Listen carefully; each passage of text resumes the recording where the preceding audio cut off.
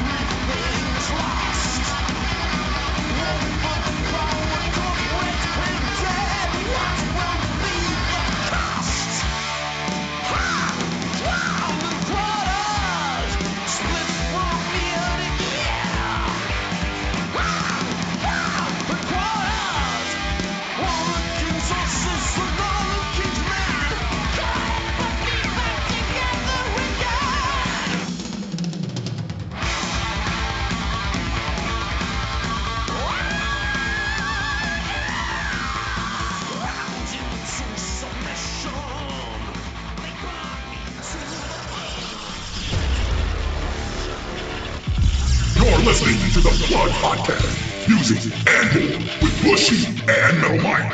Sit back, crack open a cold brew, break out your stack, light it all up while we do our retrospective views and discussions of all things music, food, and entertainment. If you're Metal Mike, Metal Towns.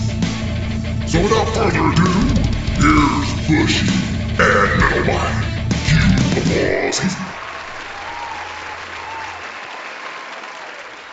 Alright, you know where you are, man. This is the Plug Podcast. I am Bushy, and with me is the greatest co-host a guy could ever have, Metal Mike. How are you, brother? Aw, shucks, bro. Thanks for the compliment. I'm doing alright, man. Thank you for having me be part of this endeavor of yours. It's been a blast so far. Oh, it's so much better with you.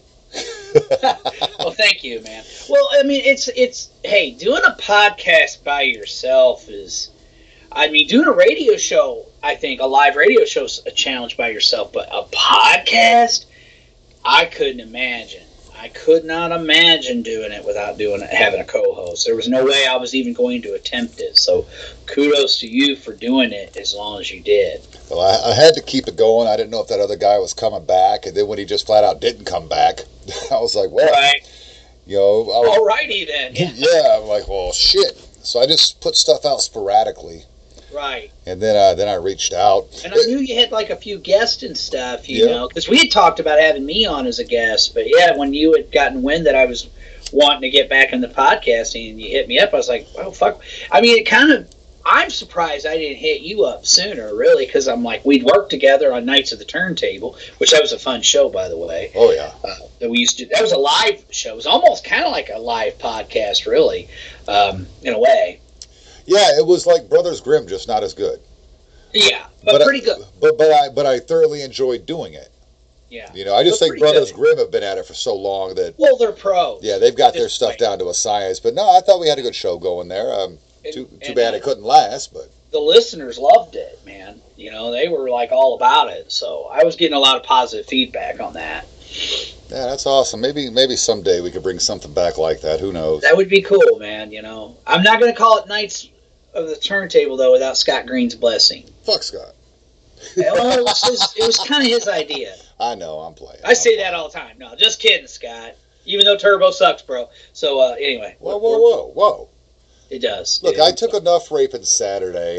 Yeah, fucking whatever, dude. Those of you that listen to us, I'm sure you listen to Rock All Over You podcast, and they had us on to review the 1987 Girls album, and I just took a fucking shellacking.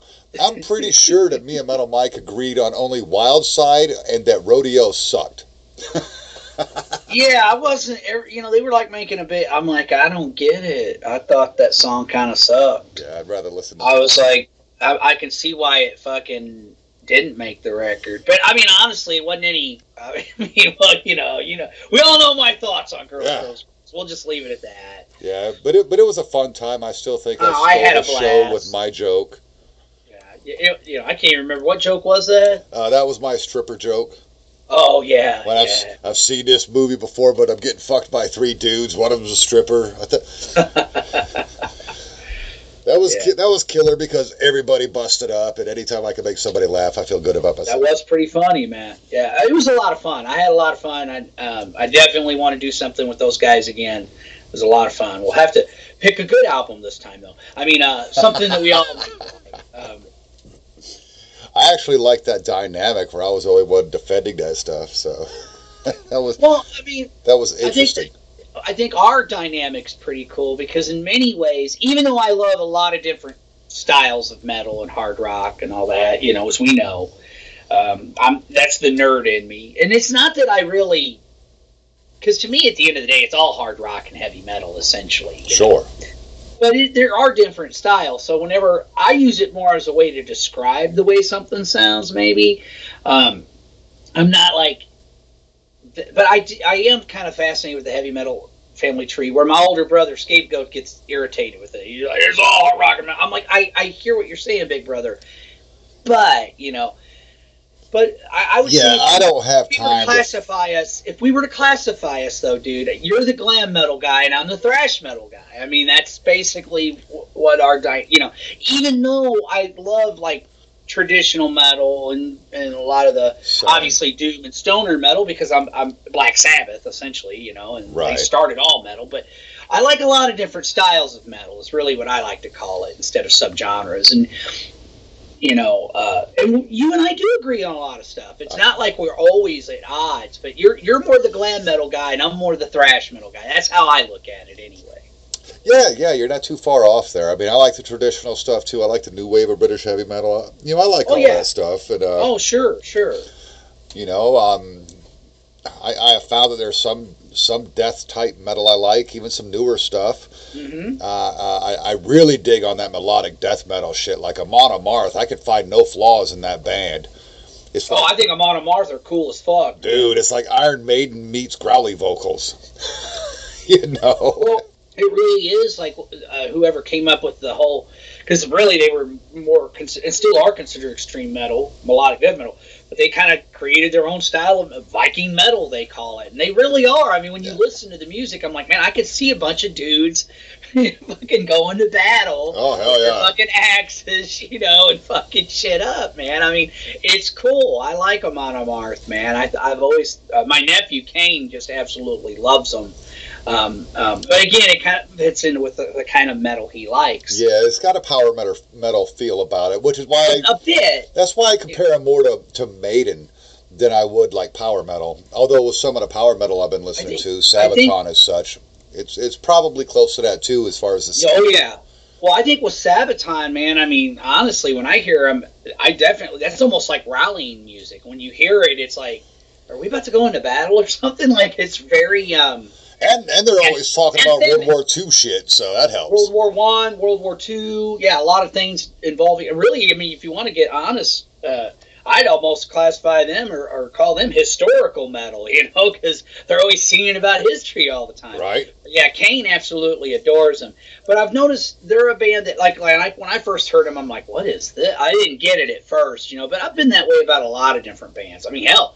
First time I heard thrash metal even, I was like, what is this new sound I have to take in? And do I like it or not? I'm not sure. I was that way with Mercyful Fate, too. First time I heard King Diamonds, I'm like, what the fuck? You know? But when I got it, I got it. You know what I'm saying? Yeah. See, I got King Diamond. I got his voice. I got his whole vibe immediately. There was no, what is this? It was like, this fucking rules. Right, and that's cool, too, man. I mean, hey. I love the King. We all know this. You and I mutually love that guy, and we love Mercyful Fate. Yes, you know, yes. Good stuff.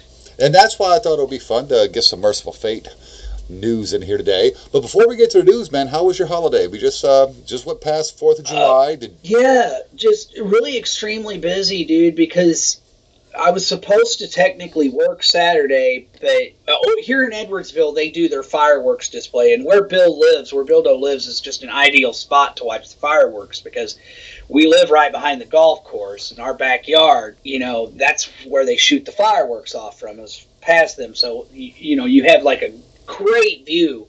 And every year he always, he'll either roast a pig or he'll do a pork butt, smoke something. This time he smoked ham, and I grilled some brats and jumbo hot dogs and stuff. And but it's a lot of work too. I mean, just preparing for everything and getting everything ready and stuff. And that's why I didn't do my show last Friday. I took the last couple Fridays off because, I had a concert I went to that was Willie Nelson, which was amazing, by the way. Oh, I bet. It was really cool, man. It's the first time I ever got to see Willie, and it just blows my mind. The guy's like pushing 90 and can still do it at a high level. And his son, Micah, sounds a lot like him, man. Nice. Apparently Willie even has a granddaughter who has a band, and I think it's either a rock or metal band. So I'm like, I got to check that out. I did see that his granddaughter's in music. I didn't see what kind of music, but something came across the Facebook feed the other day. Yeah, so it's like, very, very cool. But, my mom was a huge Willie Nelson fan. The Red-Headed Stranger was one of her favorite records of all time. So I grew up on that stuff, It was really cool. That's awesome. Now, I've seen Willie, but I don't remember it, so I don't count it. I think my grandparents, my dad's parents, my mama and papa, I was living on the farm in Virginia with them when I was real little. I may have even still been an infant at this point. And they went and saw Willie Nelson, took me with. So I don't remember it. I don't count it. Well, yeah, if you were there, but you don't remember any of it. So it's like, but you were there, so it is still kind of cool, man. Yeah, I was there. And then I've always been a fan. So, I'm jealous you got to see him. God knows how much time we have left with Willie. Right. And that's one of the things that, not to interrupt, but that's one of the things Bill was like, hey, dude, he's coming, and, if we're going to see these legacy guys, we need to, and I was like, let's do it. So he got the tickets, and then I paid him back for mine, of course. But so what was you going to say about George? George Jones I was supposed to see, and he died a week or two before he was supposed to play a water. Oh, dude. I was so upset because, it's George Jones. Who's going to fill their shoes, I'm like, I grew up listening to him too, so, I was bummed about that. Country music legend, man. You know what I'm saying? That's heartbreaking, George. Yeah, it was pretty rough.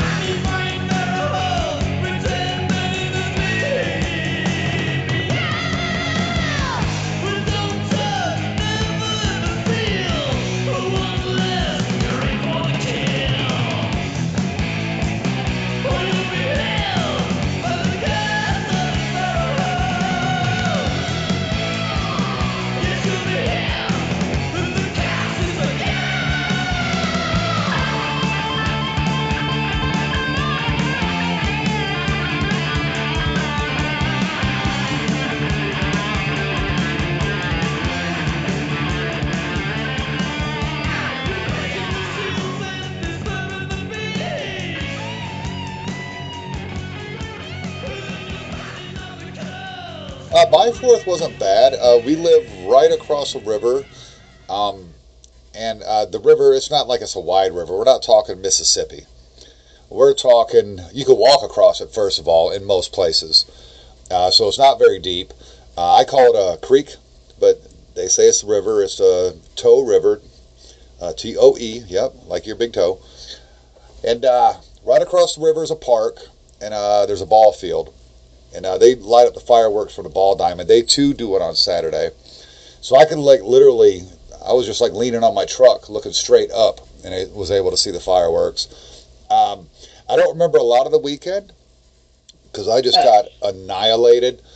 There's some hottie that lives around here, so everybody was hanging out. We were bullshitting with her, and we had not really a bonfire, but a campfire, drinking beer, doing shots of Fireball. My last memory of Saturday night after all the fireworks and everything was grabbing all my stuff. I had my Bluetooth speaker out there with me so we could listen to tunes and stuff. I remember grabbing my phone and grabbing that speaker, and that's literally all the memory I have. Nevaeh told me she went to bed at 1 o'clock in the morning, and I don't know what time I got in, and by get in, I mean I probably have to walk 50 yards from where we were, having this fire. Sunday, same thing. I just got smashed all day. Monday, 4th of July, when I should have been doing something, I cooked out both Saturday and Sunday. Monday, I wasn't having it. I just laid in bed all day watching the last season of Breaking Bad and El Camino. Oh, right on, man. That's how I spent it, because I've been going through that series again. I do it once a year. Cool. Yeah, it's a great show, man. It's a great show. It's one of my favorites, for sure. Mine, too. It's almost time to go through Battlestar Galactica again, because I do that annually as well. Oh, wow. Yeah, I haven't seen Battlestar, and you're talking about the newer version. Yeah, right? Yeah, I haven't seen that in a while, but it was a great show. Yeah, I mean, I just finished up. I'm caught up on the mid-season of Better Call Saul, which was like, wow. That was a crazy ending. So I've got to start that again. I got maybe 6 episodes into season 1, and I was like, fuck this, man. I was so disappointed. Oh, you got to keep watching. You got to keep watching, dude. It gets a lot better. That's what I heard. It also fills in a lot of blanks too. So if you're you got to watch it, dude. It does start off a little slow, but it gets pretty good, man. Well, I've pretty much decided because all my DVDs, I've got Battlestar Galactica on DVD, and those are all put away right now. I'll have access to those after I get moved again next week. So I think I'll just go ahead and start Better Call Saul and just start it back over at season 1, episode 1, and catch up, because they've got most of it except for the current season. Yeah. So who's they? Netflix? Yeah, Netflix. Yeah. Oh yeah, you got plenty to. Yeah, so I'll be able to catch up. Man, I was just not digging it. I really wish I'd have stuck it out, because I'll see Ralph posting about it. He's great at posting shit that gets you excited, and he hasn't told you a fucking thing. Yeah, but which is really cool about it. But yeah, it's. I mean, I even when it first started, it was like, because I was kind of like, wow, they're doing a prequel series, but with this guy. I was like, why? I mean, not that I didn't like Saul. I thought he was funny, but I just thought it was an odd choice, But as the series progresses, and you see how he goes from being this person to becoming who he ultimately becomes, it's interesting, dude. It's really, and plus there's you get to meet a lot of the people that are Breaking Bad regulars. Right, and I've heard that, and I know, especially with having gone through Breaking Bad all over again, when they first come to Saul, Jesse's telling Walt that, you're thinking about getting a criminal lawyer, but what you need is a criminal lawyer. So it's actually not a bad idea to get this guy, because he's got his fingers dipped into many pies anyway, because he doesn't have many scruples. No. He's very cowardly, but he doesn't have many scruples. Yeah. Yeah, it should be, like I said, I'm kind of curious to see how it all gets resolved, because there is certain things where I'm like, okay, well, this character's in the series, but these characters are not, so what's going to happen to them, and why are they not in, it's just interesting, I like it a lot, man. Is it as good as Breaking Bad? I won't go that far, but it's pretty goddamn good. I mean, what I love about it is you're going right back into that world, that universe, that Vince Gilligan, and that's what I love about it. So, yeah, I definitely think you need to, The thing that confused me is it starts off, and I've only seen the first 6 episodes of season 1, and I don't remember much. But what I do remember is him working in that donut type shop. I forget what it was. But it's like after he's had to make the move, he's had to pay the vacuum guy to have his whole identity erased and this new identity. Yeah. And I remember Saul making that joke about that's not how he wanted to end up. Yeah, he's like in fucking Nebraska, dude, and he's like a nobody. Yeah, he's like a manager at a fucking Krispy Kreme or some shit, or Cinnabon. Yeah, and it's really interesting because the series jumps around a lot. a lot. Which is fine. I'm good with the comments Breaking now Bad coming does. back. Yeah. Yeah, so, that's what I'm saying. It should be interesting to see what ultimately happens, because not only do I think you're going to find how he ultimately becomes the character that we know in Breaking Bad, I think they're going to let us know exactly what happens to him. Are the feds going to catch up to him? Right. Are like Jesse pretty much got away. It looks like clean, But hey, that poor guy went through so much hell. He deserved a happy right. ending. And that last season was rough. I mean, it was, basically being a slave. You know what's interesting is when El Camino came out, I loved it. Man, I watched it like 3 times back to back because I was just like, fuck yeah, But when you're watching Breaking Bad on Netflix now, El Camino plays right after the final episode of Breaking Bad. Uh-huh. And I like continuity. And his beard was too long, his hair was too long, everything about Jesse was wrong. From him running outside of that building and getting into the Camino and driving off, and then Walt going and dying next to the lab. Yeah. To the first scene in El Camino, I'm like, no. He can't grow this much beard in 45 seconds. Right. But no, they it's should have definitely done a great series. They should have done a little bit better job of making things match for us fucking geeks. Right, especially if you're going to watch it like that. But the one thing that was interesting too, one of the things I loved was the trailer they did for it, which I thought was going to be in the movie, but it's not. They literally shot this as a trailer, and it's Skinny Pete, and he's like, man, I don't know where he's at. I don't know what. And he goes, but you know what? Even if I did, I still wouldn't tell you where Jesse Pinkman's at. And I'm like, oh, and it was like El Camino coming soon. Nice. I was like, it was a really cool fucking trailer, man, because he was just like, Skinny Pete was like, I ain't giving him up, but he was just like, look, dude, I can't fucking help you. I don't know where the fuck he is, and even if I did, I still wouldn't tell you. It was cool. Yeah, definitely good stuff. But let's get into some heavy metal talk. We've done enough TV talk. Raven, I know you're a Raven fan. You got to be a Raven for sure. Yeah.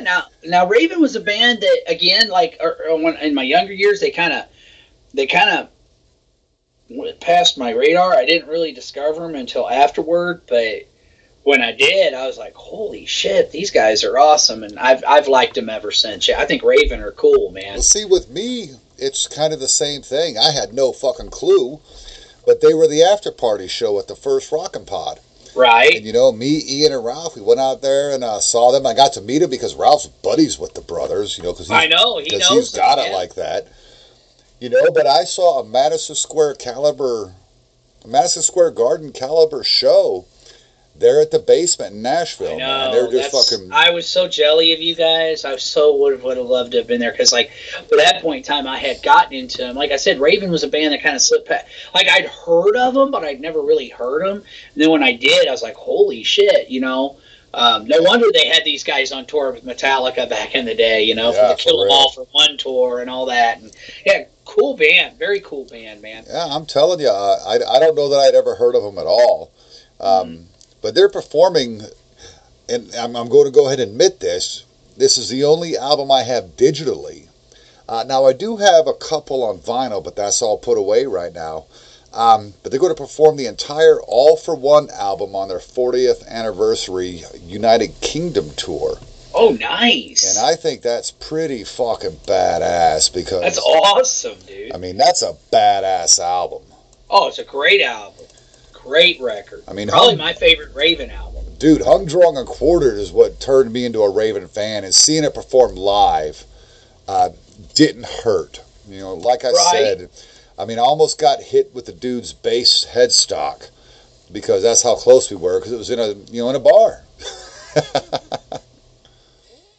But it was a good time. I think that's badass. I wish they would do that in the U.S. and come somewhere around here. Oh, that would be great, man. I would love, it bums me out because a few years ago, I didn't even know about it till after the fact, but fucking Diamond Head came to town.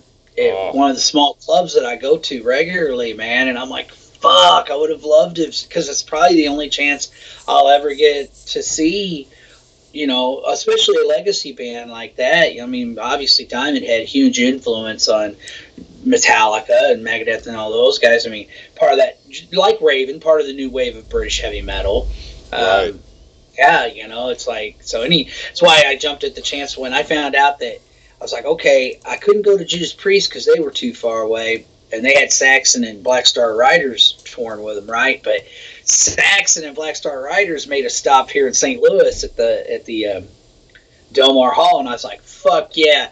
And my nephew Kane loves Saxon. I got him into him a few years ago, and I was like, hey, dude, let's go see Saxon. And, oh, man, they were amazing. Biff Byford still got a great voice, can still do it at a high level. So, again, that's one of those things. That's one of my goals is, like, you know, if I get a chance to see a legacy act, I'm going to go, you know. Oh, hell and not yeah. just metal either, you know. Like, I just seen Willie Nelson, but if I get a chance to see, like, somebody like Lionel Richie, I'm going to go for it, you know, because these guys aren't getting any younger. That's a fact. And I got to tell you, they're pretty excited. John Gallagher, you know, the frontman bass player, says we cannot wait to get back to Blighty, crank the amps to 11, and visit our All for One album in its entirety. 2 of the songs have never been played live, so that's going to be fun. Band's on fire, so we'll be delivering the metal in spades. Support will come from the U.S. band Hellgrim, who I have no knowledge of. So that's pretty badass. Interesting. That is good for them, man. And I hope they make a DVD or you know, something for it, you know, for us Yanks and people who probably aren't going to be able to see it, because that sounds really cool, man.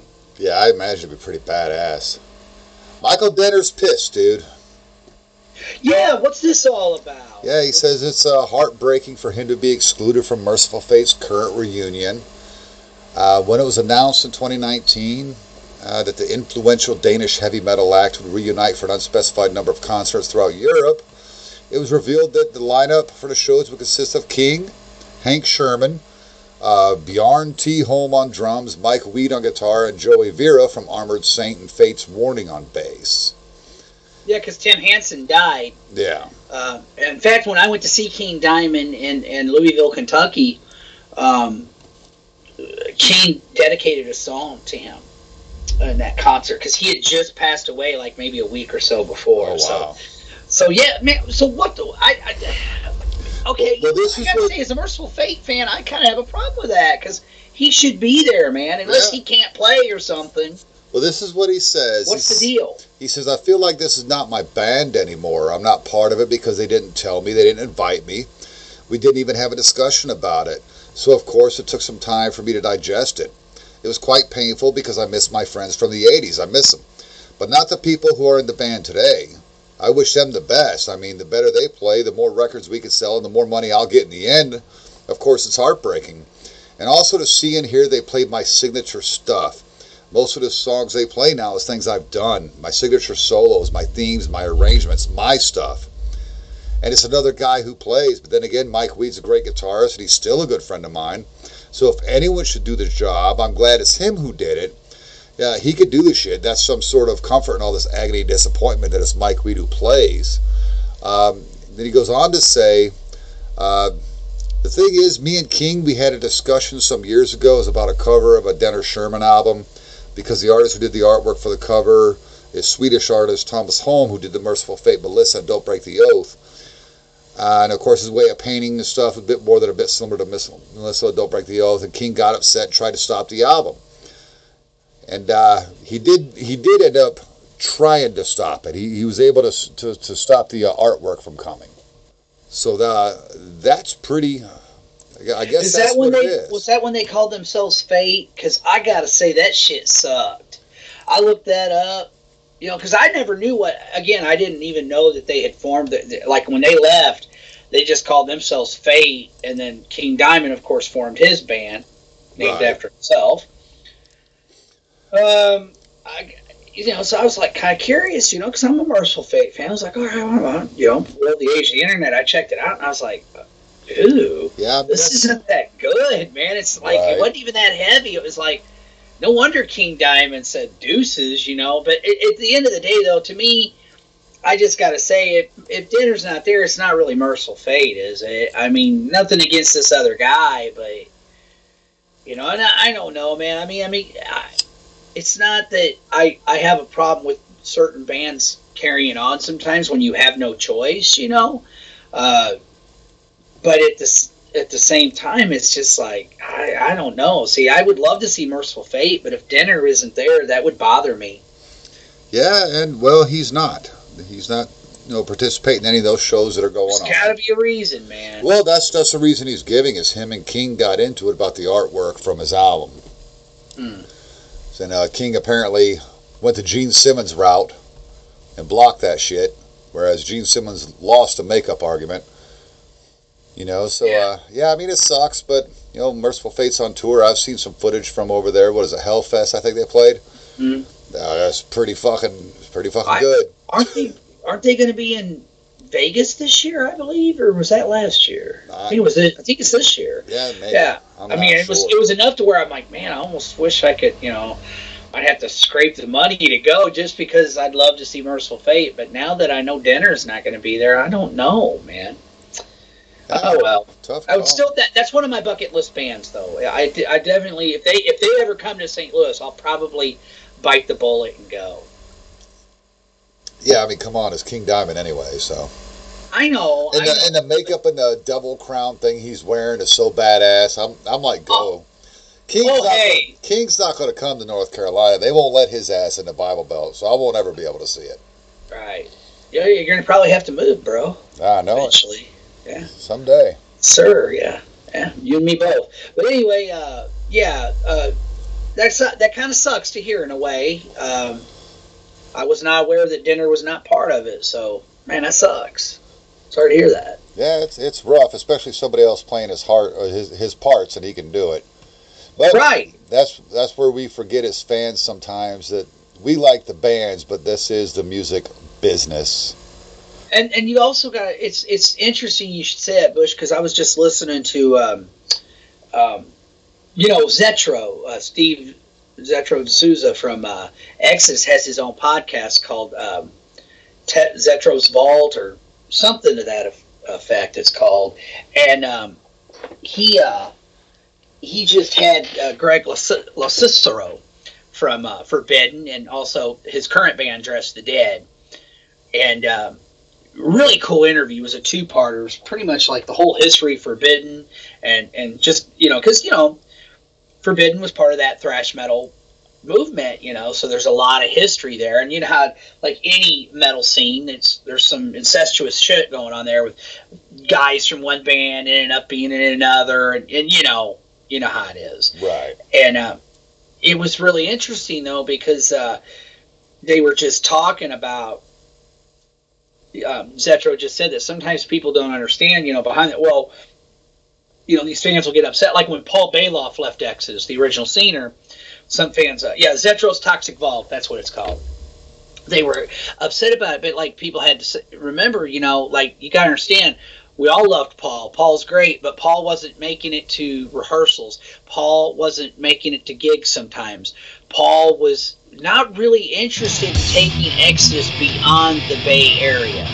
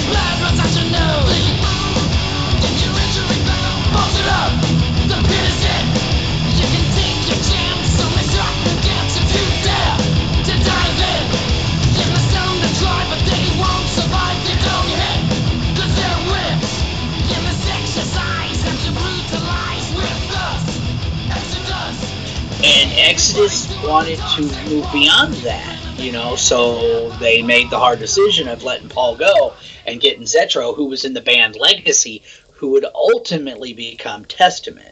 Nice. Chuck Billy was Zetro's tech, okay? Oh, wow. Yeah, Yeah. See, again, there's this whole right, and what? So right there's a what if. What happens if Bailoff doesn't leave Exodus?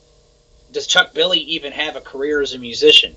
We will never know these things unless you go to a parallel universe, maybe. But anyway, yeah. So it's just sometimes it's the music business, and sometimes you got it.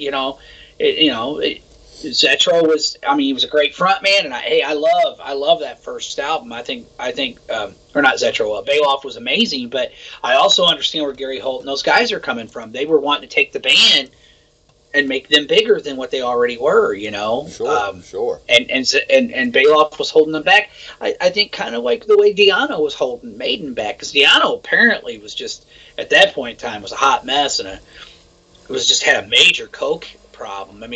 Steve Harris has said more than once it wasn't for Paul's ability that he was let go. The guy could sing. That was not the reason why. It was because he just. And Di'Anno even said it got to be too much for him. It was like too much too soon. Yeah. Yeah. So anyway. No, that's cool. Back to the Mercyful Fate thing. If they come to your area, I would definitely go check them out. Oh, I'll go. I have to. They're one of my bucket list bands. Okay, and then there's the fact that. Yeah, but it's still going to bother me. That's just the fanboy in me. Sure. It's kind of like Black Sabbath. I went ahead and went with this last tour because my buddy Brian wanted to go, and we made a road trip. We had a lot of fun, but at the same time, and Tommy Clufostis, or however the fuck you pronounce his name. Clufeto, is that it? Yeah. Okay, thank you. Clufeto, I got to remember that. Tommy Clufeto did an amazing job, man. In fact, he's filling in for Tommy Lee right now. Well, he was. It looks like Tommy's playing the whole sets now. Oh, is he? So he just miraculously got better, huh? Interesting. Well, okay. He had broke his ribs like 3 weeks ago, so. Just saying, man. So I'll tell you what. This is a band that I'll go and see, even though it's not the original lineup. Guns N' Roses. They're on a European leg of a tour. They haven't been on tour since international since 2019, obviously because of the plague, the Red Death. He says there's definitely a sense of pent-up expectations after not having had any real concerts or any kind of real live activity for so many years after the lockdown and all that. So there's some pent-up energy being expelled. He said we did a 3.5-hour show. We've been on this tour, been playing 3 hours plus. Last night was 3.5 hours. Played 30 songs. It's good. It's fun. We play that long because we enjoy playing. It's not because we have a mandate to play for 3 hours. It's just we get going, and we just can't stop. That is badass. That's pretty cool, yeah.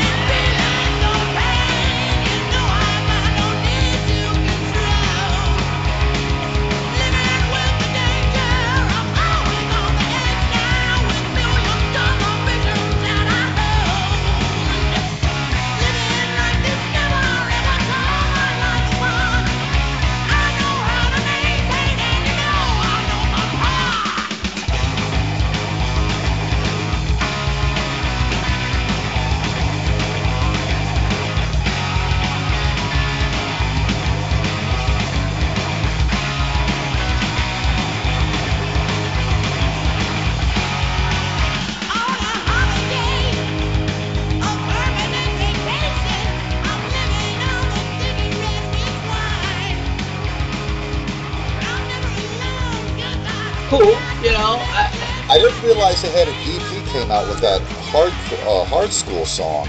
Apparently there was also a live version of Don't Cry and You're Crazy on it. And maybe, I just dropped the page here. It looks like maybe the only way that you could get it was through the Guns N' Roses store. Let me get back down here. Release a new 4-song EP, Hard School, in February. The effort, which is exclusive to the Guns N' Roses official store, contains the 2 new songs the band released last year, title track and Absurd, as well as live versions of Don't Cry and You're Crazy. Okay, so 2 new songs, two old songs. Why would they do another version of Don't Cry? Just live, who knows? Yeah, I guess. They're now reportedly working on a new studio album, the first out of the Guns banner since 08's Chinese Democracy, and the first to feature Rose Slasher McKagan since 93.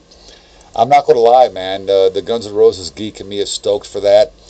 I'm of a mind that, yeah, I know, no Izzy, no Guns. Fuck yeah, I like the Illusions albums. I mean, I like what the hell was it?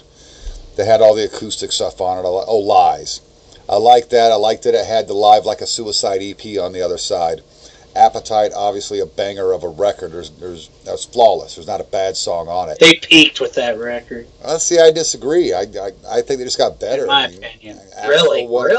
Axl wanted to do this big grandiose stuff, and it fucking worked. And Chinese Democracy, I thought was amazing. I was just missing. I was missing Slash. That was my big thing, because that guitar tone, that sound, that's... See, I think this band might be even more overrated than Motley Crue. Oh, my God. I'm sorry, dude. I'm sorry. I mean, and I'll tell you why I feel that way. All right. At least Motley Crue, whether I like those records or not, and I'm talking everything post-Shot Devil, they've been around, and they've been consistently putting out material. Fair. You know, they've had, in my opinion... Again, this should show you how unbiased I am. Like, if I was running the Rock and Roll Hall of Fame, Motley Crue would be in, for sure. They've had a Hall of Fame career. You cannot take that away from them. Whether you like them or not is fucking irrelevant, okay? Who, Motley? Yes. Okay. I don't feel that way about Guns N' Roses. I mean, they did what? Appetite?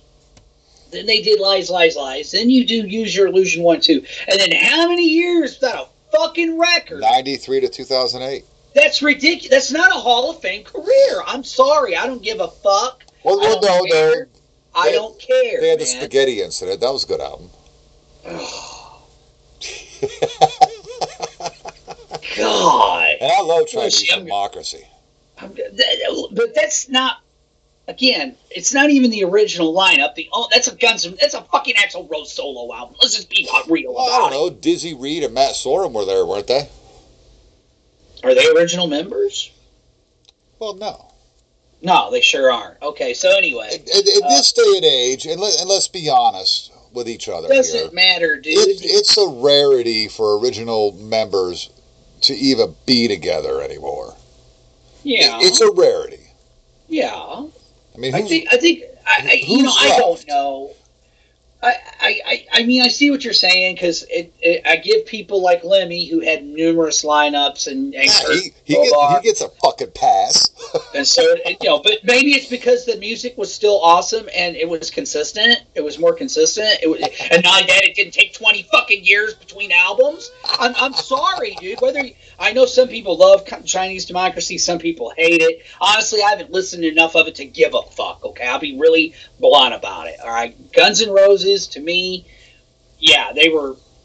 I mean, I love Appetite and everything, and I liked Lies, I should say.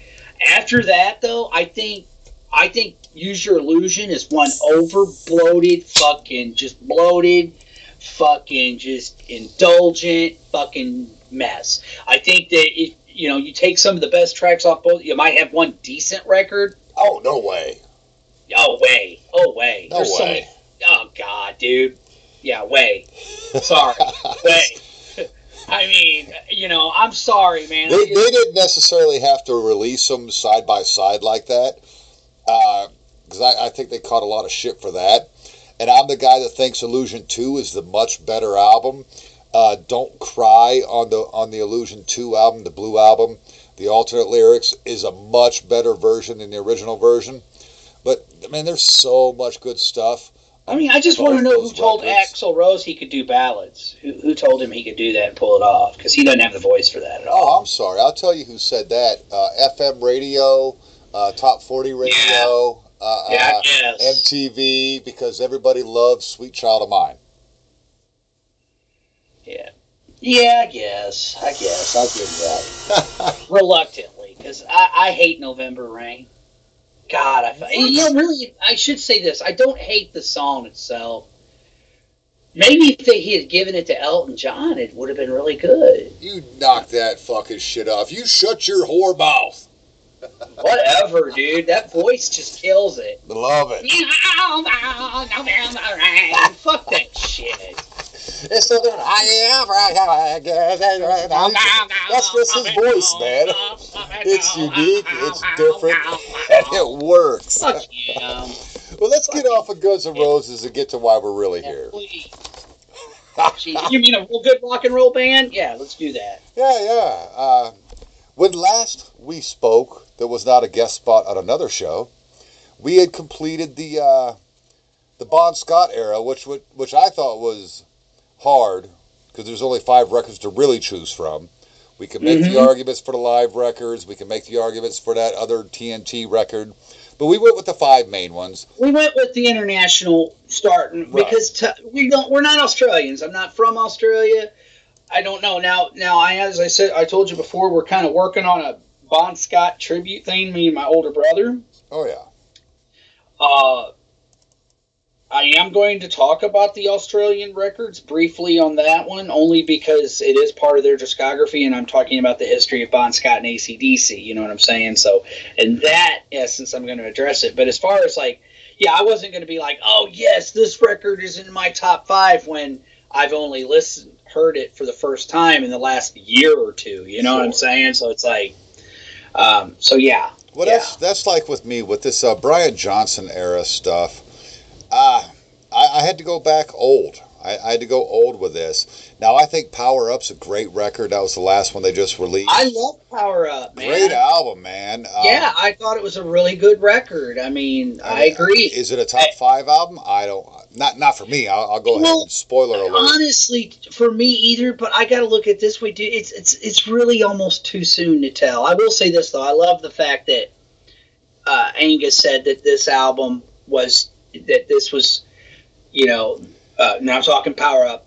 This record is pretty much a dedication to Malcolm, my brother. It's a tribute for him, like Back in Black was a tribute to Bon Scott. Right, and plus Brian Johnson to come back. Because remember, we had Axel DC on tour, and all that footage I've seen of that was absolutely amazing. And that's one of those rare instances where you had a singer that wasn't the singer of either lineup, but could absolutely do both lineups. And they were doing stuff they hadn't done live in fucking years. Brian Johnson can't pull off riff-raff. I don't care what you say. But no. Axl could. Yeah, I had mixed feelings about it, but I got to give, again, I'll give credit where credit's due. I'm fair. And I thought Axl did a great job. Oh, yeah. I was actually hoping for an Axl DC record. I'm not going to lie. But when I heard Johnson was coming back, I was like, okay, yeah, no, I'm in. And Power Up's good. I like Stiff Upper Lip. I like Rock or Bust. What was that other one of the later ones? Black Ice. Good albums. I like some songs here and there, I guess is the best way to put it. When we go through these top 5, I am steadfast in these, and I'm still not sure on this order. I've got them in order. But 2 of them might have to be switched, and we're going to get into that. Now, Brian Johnson era, you got into them with For Those About to Rock. No. I got introduced to the Brian Johnson era with Back in Black. My brother bought that. Oh, your first album you bought was For Those About to Rock. Okay, yes. Yeah, I'm trying to remember our last conversation. All right, and for me, I had a cassette of Back in Black. Around the same time, or within a couple of years of those Kiss albums my dad gave me. Because that was 83, so this album came on, 85 Back in Black came out? When did Back in Black even come out? I can't even remember anymore. 1980. Okay, no, then I had that tape then. And I don't even know how I got it. I just remember it being in my tape deck and playing it. And it was funny because Brian Johnson's voice was so alien to me. I was like, is this a black rock and roll band? This dude doesn't sound like a white guy at all. This is fucking amazing. It's because he's Scottish. It was out there, and he's just got that gravelly, gritty. Yeah. I think Angus Young said once, Brian doesn't sing, he just kind of screams. Well, I don't know if you know this, but when he was in Geordie and Bon was in a band called Fraternity, him and Bon were friends. Not like super close friends, but they had met each other and were friends. And there was a time when Bon was like, "You got to see this guy, Angus. He screams his arse off." Nice. Which I love, but yeah, he was bragging on Brian, so it's kind of cool in a way that Brian ended up getting the gig. I think Bon would have been happy with that, I really do. I think that they got the right guy. Oh yeah, I mean, obviously. There's I don't see how you can debate that, really. A band that should have been done is still going strong. And not just that, but with Back in Black, it's so weird because with Back in Black, everything that Bon predicted that was going to happen to AC/DC came true, only he didn't live to see it. It's fucking eerie. Right. But Bon was totally convinced that AC/DC were going to be huge. I don't even know if he could have fathomed how big they got, though. I don't either. And if I'm being honest, and good Lord, AC/DC fans out there, don't hate me for this, I don't know that they could have done it with Bon. I really don't. I think we appreciate him so much more now than he was appreciated then. I don't know, dude. That Hotter Than Hell, or that Highway to Hell, man, it was a banger of an album, and the band had momentum. Right. They had momentum coming into that record. Some of that stuff was written when Bon was alive, so it's hard to say. It's really, hard to say. It is tough. Like I said, it may be an unpopular metal opinion. No, I don't think it's totally unfounded. I don't think it's unpopular. That Back in Black album blew up, and I think a lot of it is on the fact that, oh my God, because Brian Johnson's voice is nothing like Bon Scott's voice. Thank you for saying that, because I don't know how many people, and I'm thinking most of the time when I talk to people that say this shit, they're more casuals. They have to be, because I've heard them say, well, I think they sound the same. And I'm like, are you fucking high? No, the band sounds the same, because it's fucking AC/DC, but Brian and Bon are two different worlds. Thank you for saying that, because I'm just like, what?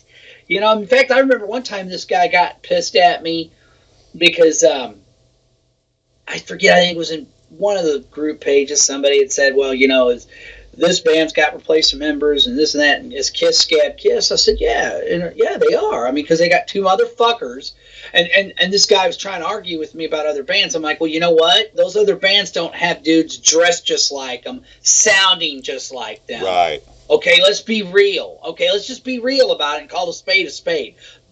They turned Eric Senior into a goddamn copycat clone because he could have his own style, and we all know this. We've heard Eric. Oh yeah, we're well versed. We're well versed in Eric Singer's fucking bands. Yeah. And how many other bands? Lita Ford, Alice Cooper. Yeah, thank you. Black Sabbath. Badlands. The guy played with everybody. Badlands. He played with everybody.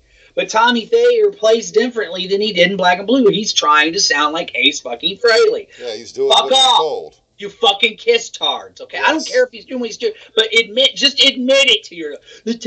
No, Tommy don't have his own style. He is fake fucking Frehley, okay? No, I'm with you.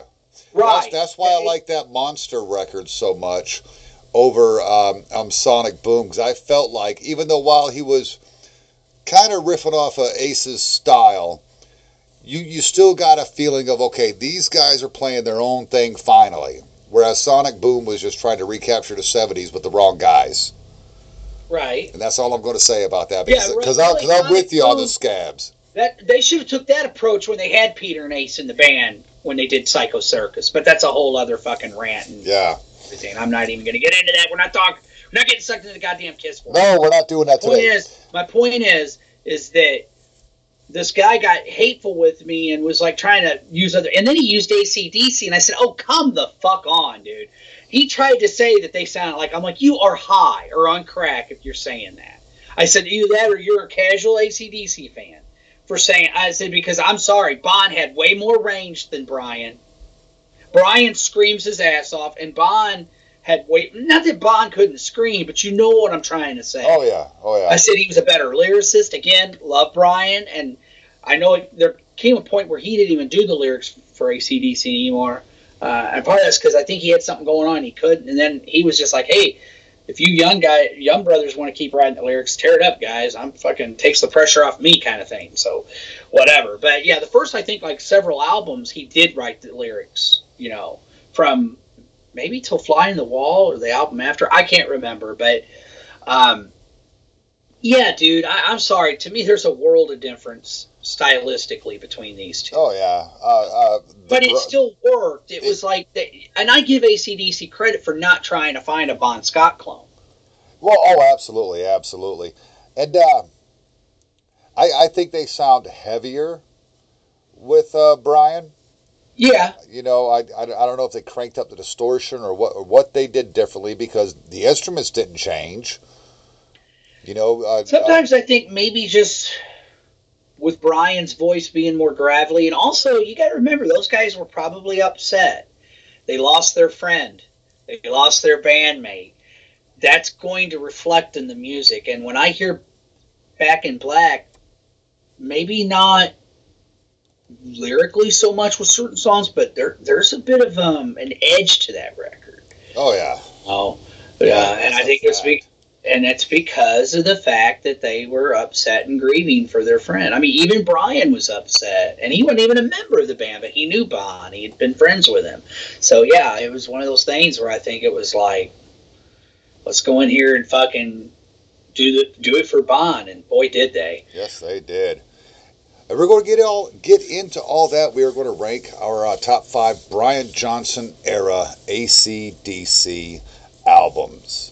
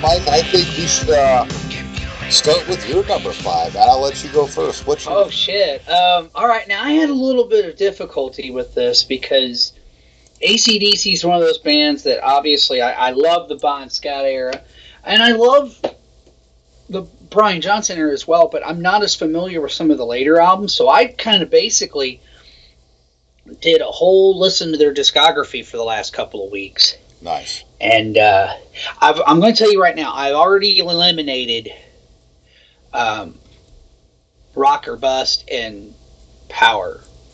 Power Up, is that it? Power Up? Power Up. Mainly for 2 reasons. One, those have Stevie Young and not Malcolm. Black Ice was the last album that had the Back in Black era lineup of the band. Even though I know the Back in Black era lineup wasn't on every album, right. Before that, and even though there's some albums that I like besides this one, I when this record come out, man, it kind of got me back into AC/DC, to believe it or not. The last few I had some buddies that like got Stiff Upper Lip and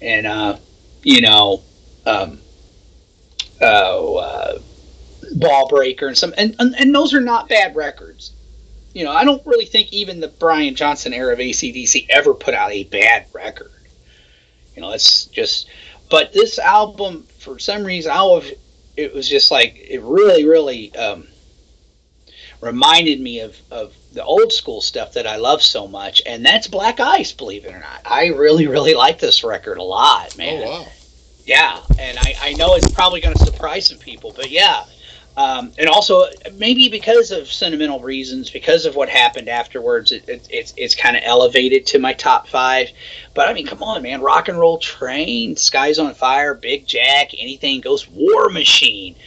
Money Made, Decibel. It's a good record. I really like this record. I always have. I felt like it was kind of a almost a return to form in a way. Yeah, I really like this album. It was a very successful record. I think it was like the number 2 selling album when it came out. The only album that beat it out was, I think, fucking Coldplay or some crazy shit like that. But yeah, I know, right? But well, chicks, they just got to ruin everything by buying bullshit. But hey, real. Sorry, ladies, I love you, but I don't hate Black Ice. It's just so long. It is a long record. I mean, fuck, if you get it on vinyl, dude, it's a double album. It's 15 tracks. Yeah, 15 and tracks. I think maybe you could shave a few of those songs off there, man, but I think the first 2 sides are pretty solid, man. Spoiling for a Fight. I mean, even the title, if that isn't like an old school AC/DC song, I don't know what is. I mean, that almost sounds like something that Bond would have wrote. Right. Well, that's awesome. Black Ice. Got to write those down so I can remember what you chose here. Black Ice is a good fucking album. Mine, I'm going a little further back than you are. And I was conflicted with this one, but we spoke, and there was at least some original stuff on it. I know where this is going. Yeah, and I'm just a huge fan of Who Made Who, man. Just that song alone, I think it's a great fucking tune. I loved the video with all the millions of Anguses in the video playing guitar and bouncing like he does. And then it's just a greatest hits fucking smorgasbord.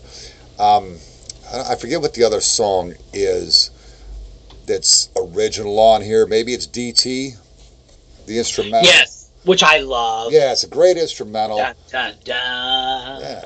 But man, you got Sink the Pink, Ride On, Hell's Bells, Shake Your Foundations, Chase the Ace, for those about to rock. I know it's a soundtrack album from Maximum Overdrive or the Stephen King short story Trucks, whatever you want to call it. Right. But this one holds such a special place in my heart just because of Who Made Who and that music video. Well, that I couldn't relegate it to an honorable mention. It had to be in the 5, so I put it at the back of the pile. Okay. Because I think it's a good jam. Well, here's my take on it. It didn't make my top 5 because it was a compilation album, but it was also a soundtrack to a movie. There is a few, like you said, original songs, but like the title track, even. I mean, dude, I remember that video, and this was like a summer album. Yeah.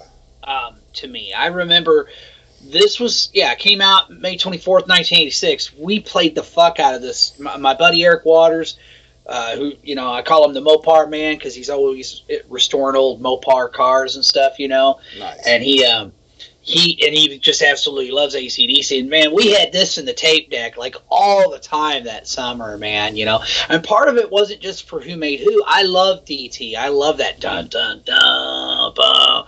Boom, boom, boom. I love that fucking It's a good fucking song, man. It's one of those songs you can like walk down the street to, like, yeah, that's right. Hell yeah. You know what's up, Even Chase the Ace, the other instrumental, is really cool. So, and plus you got, for those about to rock, Hell's Bells, Shake Your Foundations, Ride On, Sink the Pink. I mean, yeah, great. Yeah, Shake Your Foundations is a great compilation album. Great song. And keep in mind, this album sold 5 million copies. Dude, it was for fucking a compilation awesome. Album. That's pretty impressive. It's better than the Iron Man 2 soundtrack, which was nothing but AC/DC, and I stand by that. It was hard going with that album, but I'm like, I couldn't, man. I could not leave that out. Right on. So we're going to move on to number 4, and this is where I had to do some switching. And for me, number 4 for me is Ball Breaker. And I know people shit on this album, but man, fuck that. Hard as a Rock is great. Cover You in Oil is great. The Fuhrer is just fucking awesome.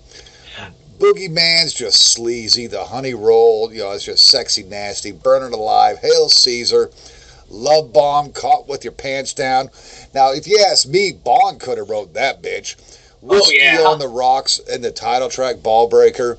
And, 11 tracks, just in, out, hit you in the dick and go. It's quintessential AC/DC. I dig the hell out of that album. Not a bad record. I don't understand why this album. It's not in my top 5, but it's definitely honorable mention. Not a bad record at all. And because I sit and listen to these records again, because I gotta be honest with you, I hadn't heard Ball Breaker in a while. I mean, fuck. The album came out in 95, and I have to be honest, when that record came out, I mean, in 95, man, I'm all into the Pantera and the Fear Factory, Typo Negative, Sepultura, the really heavy shit. Right. I still love AC/DC. Even then I did, but it was like it kind of passed by my radar. But my buddy Eric, as I mentioned before, he bought the record, of course, because he loves AC/DC. And when I'd go over there and help him work on his cars and stuff, man, which I'm not a gearhead by any means, but I'd help out as best as I could. AC/DC was playing on his, because he has like a garage, with a lift and everything, right? Oh, nice. Yeah. Well, his son does now, and he had like a PA system overhead, like a real shop. So we'd be cranking the AC/DC while working on his cars and stuff. And and I remember this album, him playing it. It's not a bad record at all. So yeah, okay, man, not bad. No, that's pretty good. I think you're going to be surprised by my number 4, but I'll explain why. All right, well, give it to me. The Razor's Edge. Fuck yeah, dude. I didn't think you would like that album. Well, I mean, it's weird because it's I'm not the world's biggest Bruce Fairbairn fan, but he's the guy who produced it. Uh-huh. But the songs, man, like Thunderstruck, Fire Your Guns, Money Talks. What a catchy song.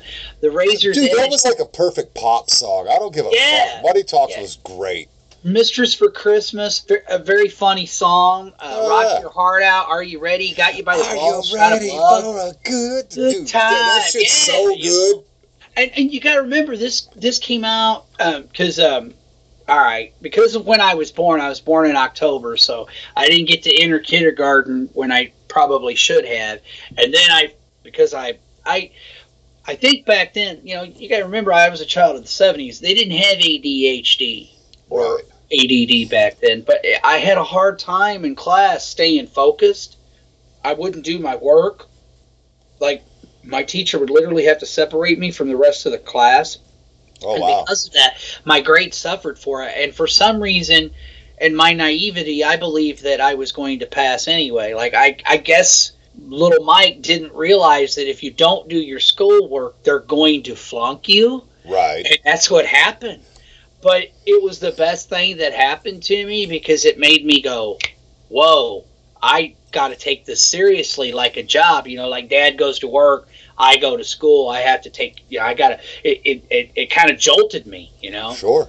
And I think that if they did that to more kids nowadays, they would be better off, instead of fucking just passing them through the system. But that's a whole other rant and meltdown, and I'm not even going to get into. Sorry, Brian Davis. I know you love my meltdowns, you and the other listeners, but I just don't have the energy today. But anyway, because of that, I didn't graduate high school till 1990, all right? And this album came out in September after I graduated, and this was just like one of those records that was always playing, in the tape deck or the turntable at parties that I'd go to and stuff. It was just one of those albums that we would listen to right along with a lot, right there with, believe it or not, Rust in Peace and Seasons of the Abyss and all those records that came out in 1990. It was just one of those things where it was like, it was a party album, basically. Oh, so yeah. I have a lot of good memories of You got to remember, brother, 89, 90 is my freshman year. 90, 91 is my sophomore year. This album hit at the right time, dude. Yeah, I fucking love the Razor's Edge. Whenever we would play spades or dominoes or whatever it was my buddies were playing, we'd be drinking beer, smoking weed. This would be one of the albums playing in the background, Hell yeah, it was massive. Yeah. So yeah, I know, like I said, I'm not the world, but to me, it's the songs, man. It's just had really good songs, and I have a lot of fond memories of this record. I mean, for me, especially the band like AC/DC, some of it is going to be nostalgia, Sure. So that's why I went ahead and made it my number 4. Well, I love your number 4. What's your number 3? Flick of the Switch. Nice. This is an album I know that kind of gets lost in the AC/DC discography. It didn't do as well as the first two with Brian Johnson. It was really the first one where, the Young Brothers pretty much produced it themselves, I do believe. This is one I had to go back and listen to, and it still didn't strike a nerve with me. I liked it, though. I bought it when it come out.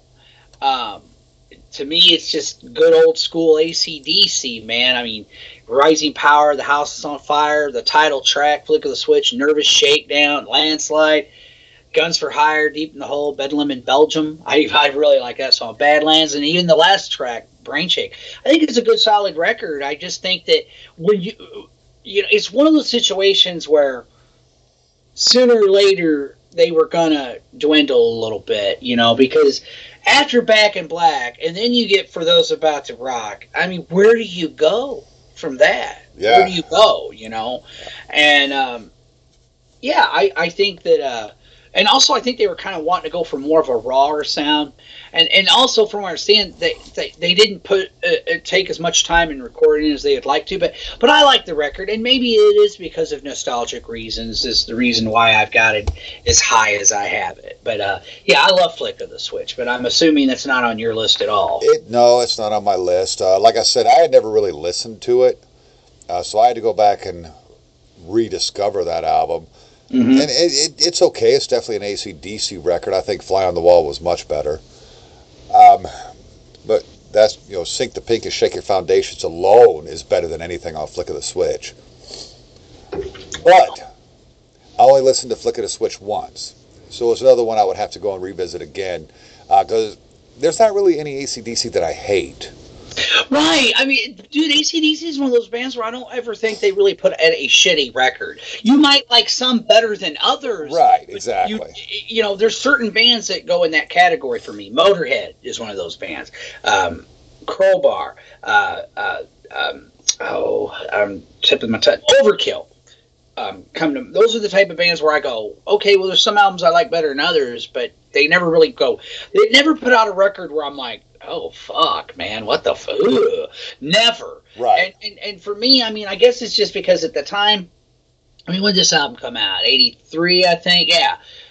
I'm all about what was going on then, and I love the first two Brian Johnson albums, and I bought this. We bought this record when it come out, because it was the next AC/DC album. Nice. And we played it a lot. But yeah, I did notice even at the time, like it wasn't. It just didn't.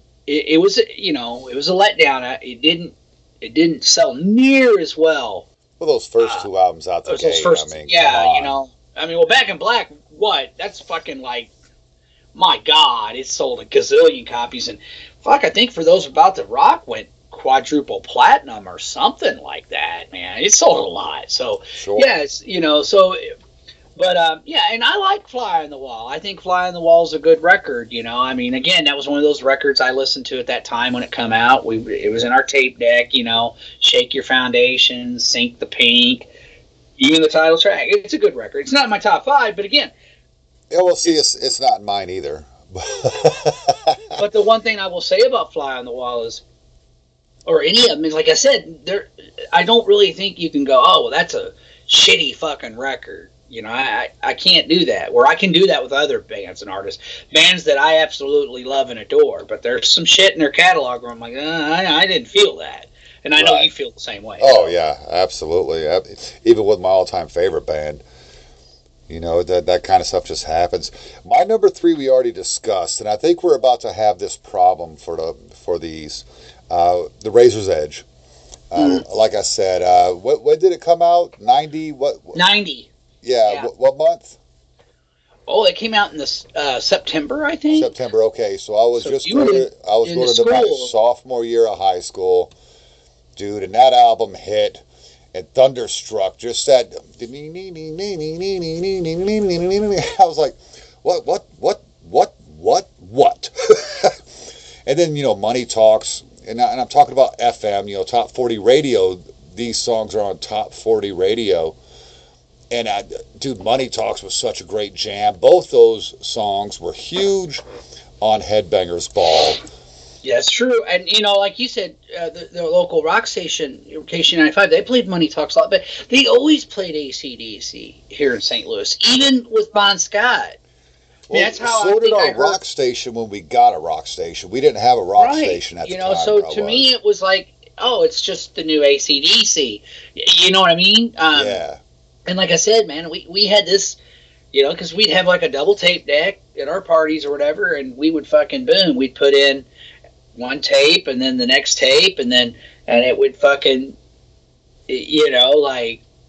Razor's Edge was in that rotation along with a lot of other albums that came out that year during that time period. Yeah. I mean, because if you're going to have a party, everybody's always going to have AC/DC. They're one of those party bands like Van Halen. Which is funny because I don't necessarily think of AC/DC as a party band, but you're absolutely right. But they are, dude. Think about it, because you said they're one of those bands that you said in the last episode, dude, that we recorded, that they're one of those bands that appeal to everybody. Well, that's what I was just about to say. I've been to parties down here since I moved to the South, and these people are all country music fans. I've met some bangers down here, but most of them are country music fans. But they love AC/DC. But man, you play AC/DC, you got them. They're brought in, and it doesn't matter if it's Bon Scott era all the way back to High Voltage. They like AC/DC. I mean, and that just tells you there's something to be said for this band. I'll go ahead and move to number 2. And for me, number 2, I think is highly predictable. And that's For Those About to Rock. Yeah. I mean, come on, that song alone. Oh, dude. I mean, for real, with the 21 gun salute, what an amazing song. Put the Finger on You's amazing. Let's Get It Up, Inject the Venom, Snowballed, Evil Walks. Yeah, what a great opener. It's like nobody ever talks about that song. Are you fucking killing me? Or kidding me? COD, Breaking the Rules, Night of the Long Knives, Spellbound. What a great fucking record, man. Yeah, definitely a number 2 album for me as far as AC/DC is concerned. Brian Johnson era. Number 2 for you. Same. Now, this is my personal favorite Brian Johnson album, for reasons, sentimentality. It was the first AC/DC album I ever bought with my own money. All the albums before that were my older brothers. But you gotta understand, with my big brother, he was only 3 years older than me, and then I had my twin brother, and all of us would buy records, and we shared our music, It was just, most of the time we would listen to music together, Right. So it was like, my big brother, I think it was 1980. I can't remember exactly now what record he wanted to get, but he was like, hey, dude, why don't you get For Those About to Rock, and I'm like, okay, cool. So that's what we did, and because of that, and I'll never forget, dude, the first time I heard the title track, man, KC95, the rock station that I talked about, that's still going. Right. Yeah.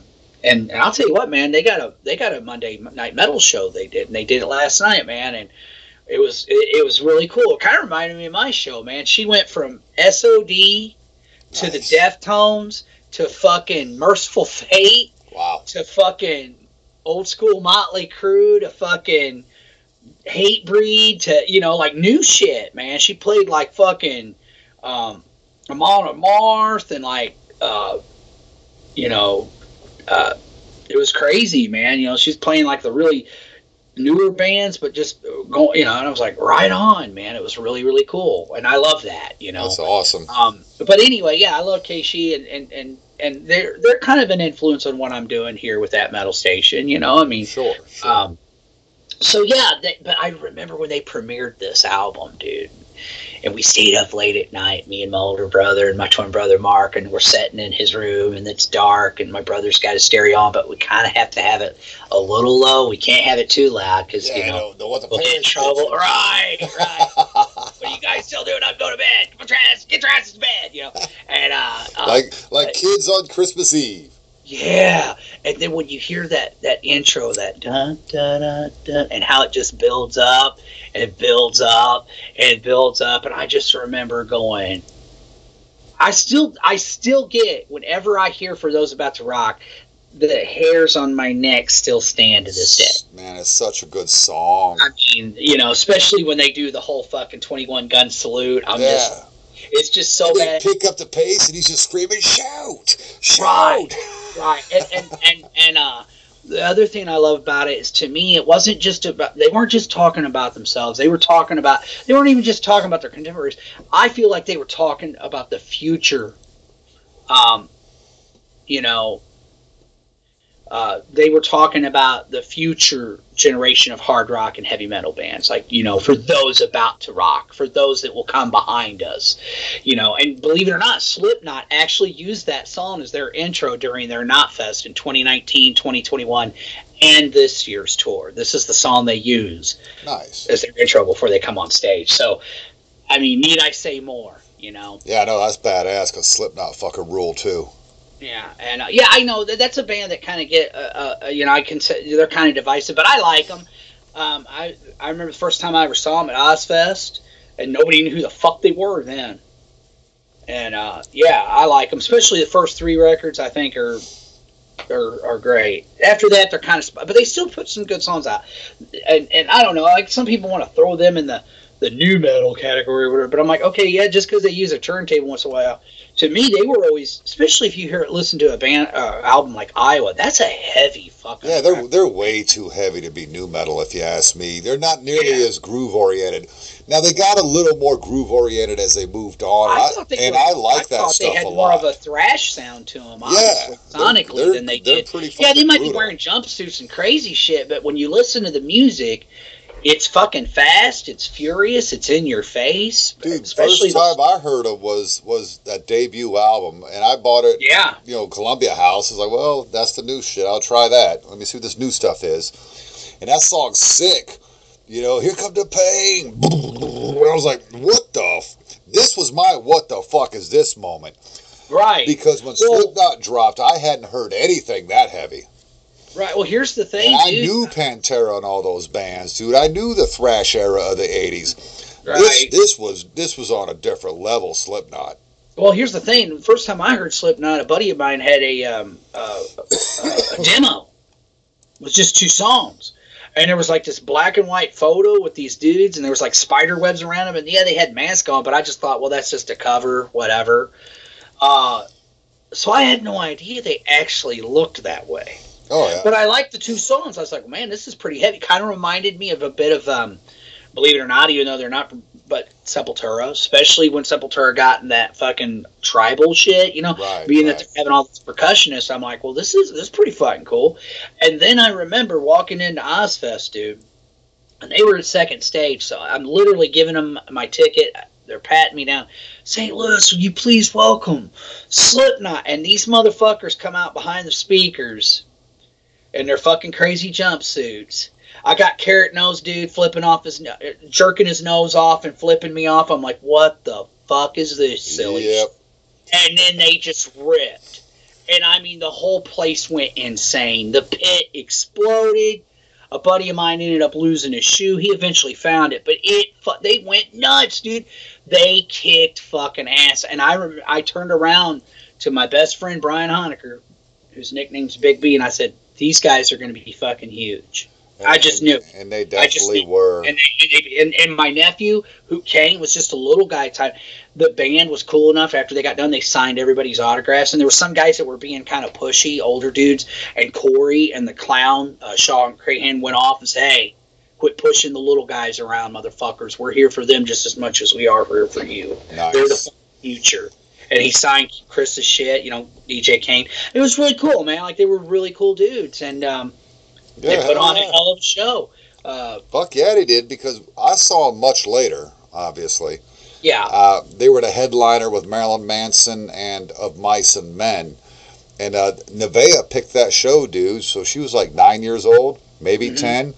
And the best part of that is Psychosocial's the jam she likes, dude. Yeah. And they rip into that motherfucker. And me and her were both headbanging hard as shit. You know, me and my little girl there, you know, fists in the air, throwing the horns, singing all the lyrics. And I turn around and I see this woman running towards Nevaeh. And then there's another woman behind her, waving her arms, screaming, "She's a hugger! She's a hugger!" You know, I guess so what knocked this bitch out. Because she saw little Nevaeh rocking the fuck out to Slipknot. And she was moved by it. Oh, she wanted to come up and give her a big old squeeze. It was such a cool fucking moment. And that's the great thing about metal. No matter what kind of metal you listen to, man, when the little kids are doing it, you got to high five them fuckers. I don't recommend running up on kids because that freaks parents out. Let me just let you know. Oh, dude, I remember when I saw Hatebreed at the Ozfest. And they were at second stage. This was a year where Lamb of God was there, too. And in fact, I think that was the show. I'm pretty sure that it was Slayer, Judas Priest, and Black Sabbath were the headliners. They were the last. Oh, wow. It was fucking amazing. And there was a little, and it's cool, man, because Jamie Joss is out there. He's rocking. He's got a Kiss shirt on. You know, he's doing his thing. I love Hatebreed.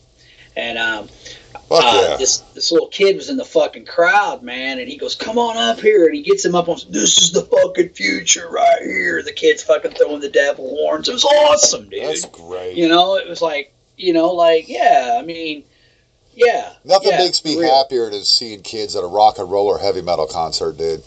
Right, and that's the thing, like, sometimes people want to bitch about some of these new bands, and, okay, granted, dude, maybe you don't like them, but maybe you're not their target audience, you know. And two, to me, any band that gets kids going to a hard rock, or any rock or metal show, really, you don't even have to be hard rock. That's a good thing. Oh, hell Jamie yeah. Josta from Hatebreed, again, I listen to his podcast. He does an excellent podcast. He says a high tide raises all ships. Right. And, you know, Jamie's also into promoting and stuff. He promotes a lot of shows and stuff, and he's always banging on that point that... And did some great work with Dee Snider. Yes, he did. Your Volbeats, your Five Finger Death Punches, your Avenged Sevenfolds, whether you like them or not, and I've got mixed feelings about all three of those bands. Sure. Some of their stuff I like, some of it I'm not big on. I'm not going to be honest with you, but at the same time, if I think those are bands that are kind of what I call good gateway bands. That's why it bothers me when I see some older metalheads will attack some of these youngins when they're into a band. I'm like, hey, leave them alone, man. They'll figure it out, okay? Like, dude, I know a guy, his gateway band was Korn. You know what he listens to now? He listens to, I mean, he went back to the old school because obviously he loved Korn and he heard who Korn's heroes were, so he goes and he checks them out. And then he fucking got into thrash, and then he got into death metal, and now he listens to some really, really heavy. I mean, some of it's too heavy even for me, but my point is that his gateway band was Korn, but he listens to a lot of different kinds of rock and metal now that he may never have gotten into if it hadn't been for Korn. Sure. Now, you know, Korn's a band for me that, you know, I dug the first 2 or 3 albums. I'm one of those metal. I know it's probably weird, especially my age, because here I'm all into thrash metal. But I was never one of those guys where it's either thrash metal or nothing. It's either this type of metal or it's nothing. I've never been that way. And, you know, people can bemoan Korn all you want, and yeah, it got old. I'll admit, it got old. You know, I'm like, anymore when I hear Korn, I'm like, typical Korn. Doesn't really do anything for me. They're kind of, in some ways, ironically enough, the AC/DC of new metal. They haven't really changed their sound. They don't really evolve. They don't really, you know, they haven't done anything where I'm like, fuck yeah. However, those first 3 records, I did like. And at the time, I'm like, whoa, they're down tuning, which I'm already into Black Sabbath. I like that slow, thick metal, you know, sound, like Typo Negative and Crowbar down tune. So when Korn did it, I was like, oh, cool. Yeah, and I know they didn't have guitar solos, but again, that's what was kind of unique about them. It set them apart from other bands. And I understand that maybe some of your older metal fans, older than me, couldn't get into it, couldn't like it. But yeah, that's fine. It wasn't for them. No, it wasn't. It wasn't. You know, it wasn't. And I I don't even know if it was really for me, really, but I dug it. It was different, you know. Well, that's the great thing about this kind of music is that it constantly evolves. I had never listened to fucking Avenged Sevenfold, dude, but I was playing Madden. I want to say maybe it was 96. Don't hold me to that. Could have been much later. It's one that had Donovan McNabb on the cover.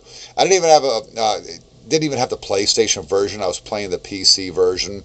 And Avenged Sevenfold's Bat Country was playing, you know, while I'm playing the game. It's part of the game. And what got me was the drums. I'm like, what the literal fuck? That dude was a badass drummer. I'll give him yeah, the Rev, Jimmy Sullivan, he was amazing. Dude, and I had to go, first I get that song. And then, you know, in the old LimeWire days, I can't tell you how many viruses I had to wipe off my computer. I just started downloading everything that said Avenged Sevenfold. I just started downloading, dude, and I dig them. I know a lot of guys my age and older don't like them. And I'm just like, fuck you, you know who their heroes are? Guns N' Roses. M. Shadow said on that metal show that if he could be in any band and what instrument would he play, he would be in Guns N' Roses and play guitar, because that's where he came from. It's funny. I don't hear Guns N' Roses at all in their music, though. To me, first time I heard Avenged Sevenfold, I was like, oh, this is kind of like Iron Maiden on steroids. That's what it reminded me of. And I'm not putting them down when I say that. I'm just saying that's what it reminded me of. It reminded me of Iron Maiden, but with the drumming, it was like, oh, this is Maiden on steroids. You know, yeah, I mean, it didn't really blow me away, but I didn't hate it either. It's funny how some bands just I fucking hate them, and even if it's a band I don't care for, I'm just like, whatever, you know, that's me, you know, like it doesn't. I'm not saying that. That's why I get kind of irritated when I'll see people put down somebody for liking hey, you know, like fucking take it easy there. You're not the fucking authority on what is cool and what isn't cool, or what is metal and what's not metal. You know, it's like you know, like what you like. And you know what, to quote our good friend Ralph, I hate bands, not fans, and I love that. You know, like, hey, if you're a fan of that, you know, good for you. You know, it's you know, that's kind of how I look at it. And like I said, metal's got to constantly evolve. You know, maybe people don't like the way it's evolved and they've gone more underground and can't stick with the radio metal bands. I tend to like the radio metal bands. There's some I don't like much. I'm not going to lie. And there's some that even I hate on, and I sit back and say, why the fuck am I hating on this band? Am I hating on them because my metal's dead and these guys are popular? And let me help you out. Yes, that's exactly why. Because I can't blame Nickelback for writing radio-friendly hard rock songs, man. It's not as bad as we like to make it out to be. We're just so stuck in our own heads that we can't appreciate it. It's got to have a certain style. I'm not a Nickelback fan at all. I'm not either. But hey, every time I listen to it, because I hear it, and I have one Nickelback record. I have none. But I'm like... The one I have I love. It's called Dark Horse, and I recommend everybody get it. But fuck, man, it's just one of those things where it's like, this is really not that bad.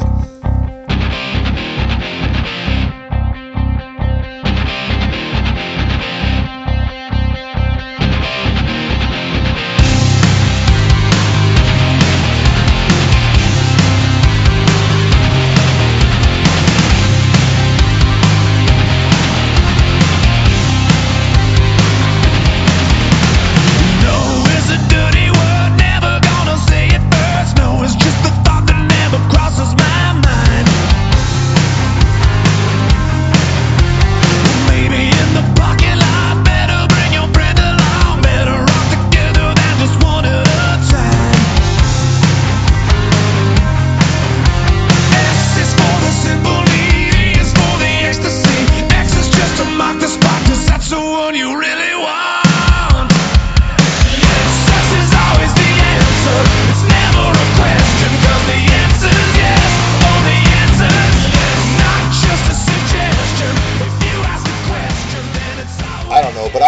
happier on rock and metal than obviously a lot of my peers are.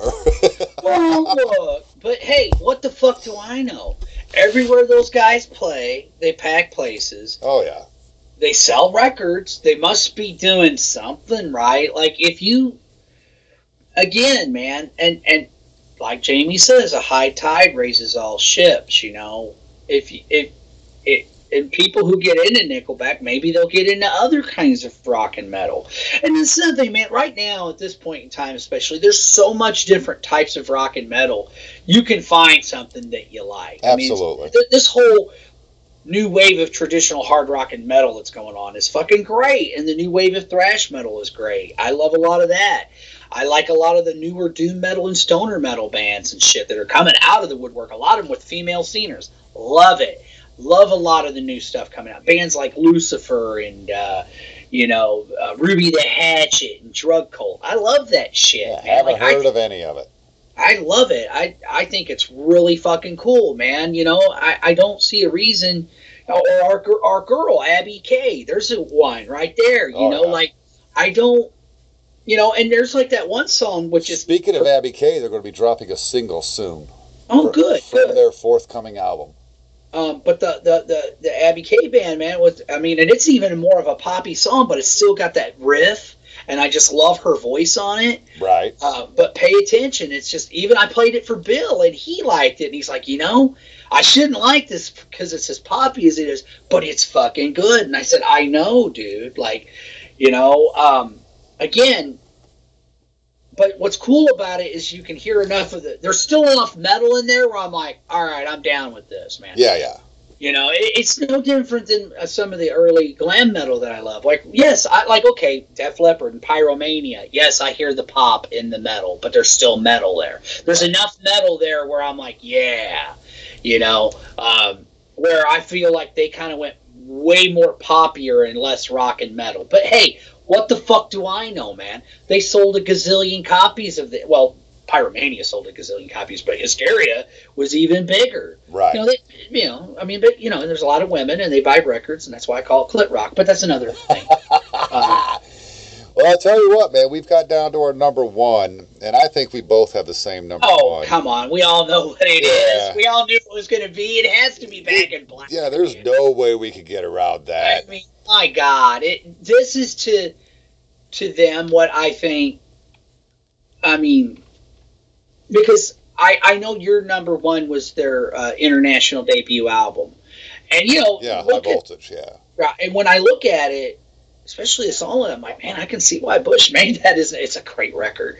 Great record. Not a bad song at all. No, dude, like I said in my Bon Scott list, I'm like, any one of these could have been one. In fact, I if you remember, I joked 1A, 1B, 1C. All those records I felt were that fucking good. Yeah. But that was special. Those 5 albums, they were definitely special. Oh yeah, but I think most people feel the greatest Bon album. Generally, I would say. I know some. I know Power Age has its fans, and hey, I love that album too. But almost everybody universally, it's Highway to Hell, and this is the same way with this album, Back in Black. It's just, yeah. It's not even opinion anymore. It's kind of like what Ralph and Ian always says. Science. It's science, man, and I mean, it really is. Just not a bad song. Oh, dude. Hell's Bells, Shoot the Thrill, What Do You Do for Money, Honey? Giving the Dog a Bone, Let Me Put My Love Into You, that's what's funny about Brian. I know he wrote a lot of the lyrics to this album, but there's some of them where I'm like, holy shit, that sounds like something Bon would say, like, let me put my love into you. Right. Have a drink on me, total Bon Scott vibe there. Where some of the other songs, like Hell's Bells, that I think is total Brian Johnson lyrics. Great riff, great intro. Dude, right, I mean, dude, even the lyrics, man, it's just fucking, like, if you're into evil, you're a friend of mine, it's just a cool, perfect album opener. Back in Black. Are you kidding me, man? You shook me all night long. Yes, it's played out, but hey, it's like I always say, though, there's a reason why songs get played out sometimes, because they're great songs. Yeah, and even You Shook Me All Night Long, I can still listen to. It's not like some songs where I'm like, I don't need to hear that ever again, ever. Right. Have a Drink on Me, Shake a Leg. And, man, dude, I still to this day, Rock and Roll Ain't Noise Pollution. I fucking love that song because it's just like a big little finger to the establishment. Like, fuck you. Rock and roll is here to stay. And even when you want to call it metal or whatever, it's rebellion. And that is what rock and roll is, man. It's rebellion personified, man. And yeah, I love this album, man. I mean, like I said, I think For Those About to Rock might be my sentimental favorite. But if I'm going to be objective about it, yeah, this is their masterpiece, the Brian Johnson era of the band. Oh yeah, and, this is Rust in Peace. This is Master of Puppets. Yes, I mean, this is Diary of a Madman. Yeah, this is Paranoid by Black Sabbath. Yeah, it's just records. That album, you know. Yeah. Because that's one you could play, and you could put that bitch on repeat. Remember when CDs came out? You just hit repeat, and it would just play the whole album over and over and over. Yep. You know, it's just that good. Yeah, I kind of figured our top two would be the same. I really thought you were going to go For Those About to Rock for your sentimental reasons, but I'm glad you saw the light and realized that nothing tops Back in Black. Well, it's kind of like why I have ultimately picked Highway to Hell as my number one. If I was going to go sentimental, it would probably be Pharoahs, dude. But Pharoahs is a good album.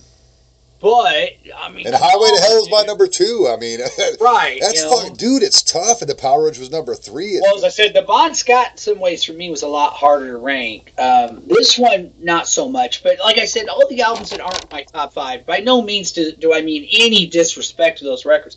Those are all, like I said, I think AC/DC is one of those bands that they never really put out a bad record. No. There's just some that I like more than others. But this is the way I think of AC/DC. They have some amazing albums. And then they have some really good albums that might have too much filler, but there's no bad album. You know, like in fact, you could make the argument that Black Ice has a bit of filler, but I still like it. Sure. No, I'm with you, dude. And there's a lot of albums in there that could have made the list. I mean, Back in Black is always going to be number one. And I think, you know, For Those About to Rock will always be number two. I probably could have switched out Who Made Who. I probably could have switched out Ball Breaker. I think Razor's Edge stays. I really do.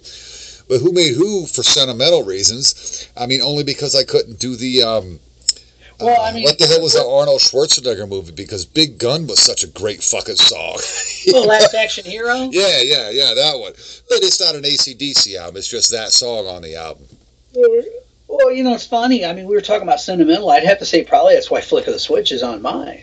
Nice. You know, because it's not, when you think about the great AC/DC albums, I mean, nobody ever goes to this record, really. But for me, I just have a lot of fond memories of buying that record, being excited about it, and not being disappointed. I'm like, fuck yeah, it's AC/DC. They're still heavy. They're still, you know what I mean? Like, it was a cool record. But yeah, that's why I've got ranked number 3 though, because it does not beat the first two for sure. Oh yeah. Well, I'll tell you what, that is our ranking of the top 5 Brian Johnson era AC/DC albums. I'll tell you what, this time, why don't you guys leave us a comment on the Podbean, leave us a comment on Podchaser, leave us a comment in iTunes. Let us know what your top 5 AC/DC albums are. I don't want to see any fucking comments on the episode, dickheads. Another thing. I don't want to see it on Facebook.